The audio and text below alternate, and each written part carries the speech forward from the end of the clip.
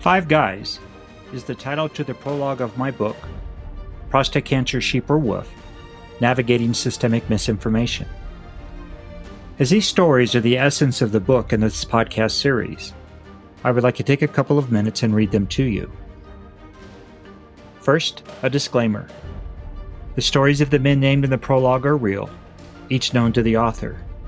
To protect their privacy, certain details have been excluded, and their real names have been replaced with synonyms. Five Guys.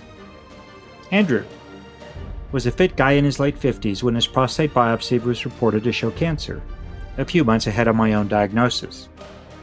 He elected surgery for treatment.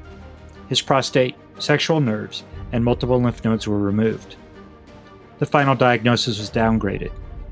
Andrew did not have prostate cancer. George travels internationally for his work, well into his 70s.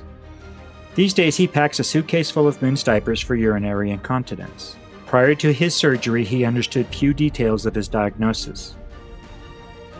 Joe proudly wore his veteran's hat to radiotherapy. My session followed his. Each morning we acknowledged our circumstances with at least a friendly greeting.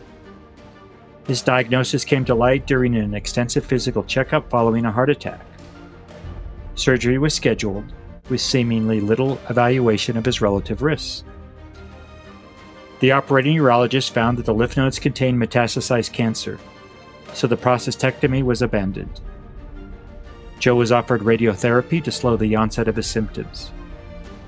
His disease was deemed incurable. Peter is a businessman in England. I recognized the Prostate Cancer UK charity awareness pin, a black and white enamel male figure, on his lapel. Rather than treating his prostate cancer straight away, Peter is in a medically supervised monitoring program, also known as active surveillance. He was not aware of the risk profile of his tumor cells. I, Murray Keith Wadsworth, a fit weekend triathlete from Austin, Texas, included healthy checkup as part of my wellness plan. At age 47, a seemingly routine screening for prostate health presented a frightening cancer scare. A biopsy was done. Thankfully, it was benign. No cancer, no concerns. At 57, while living in England, screening raised a second scare, albeit less frightening than the first. But that had a different outcome. Back home in Austin, the biopsy tested positive for prostate cancer.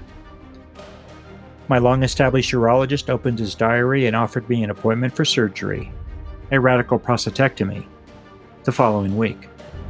Confused, uncertain, and afraid, I felt my life and lifestyle were on the line.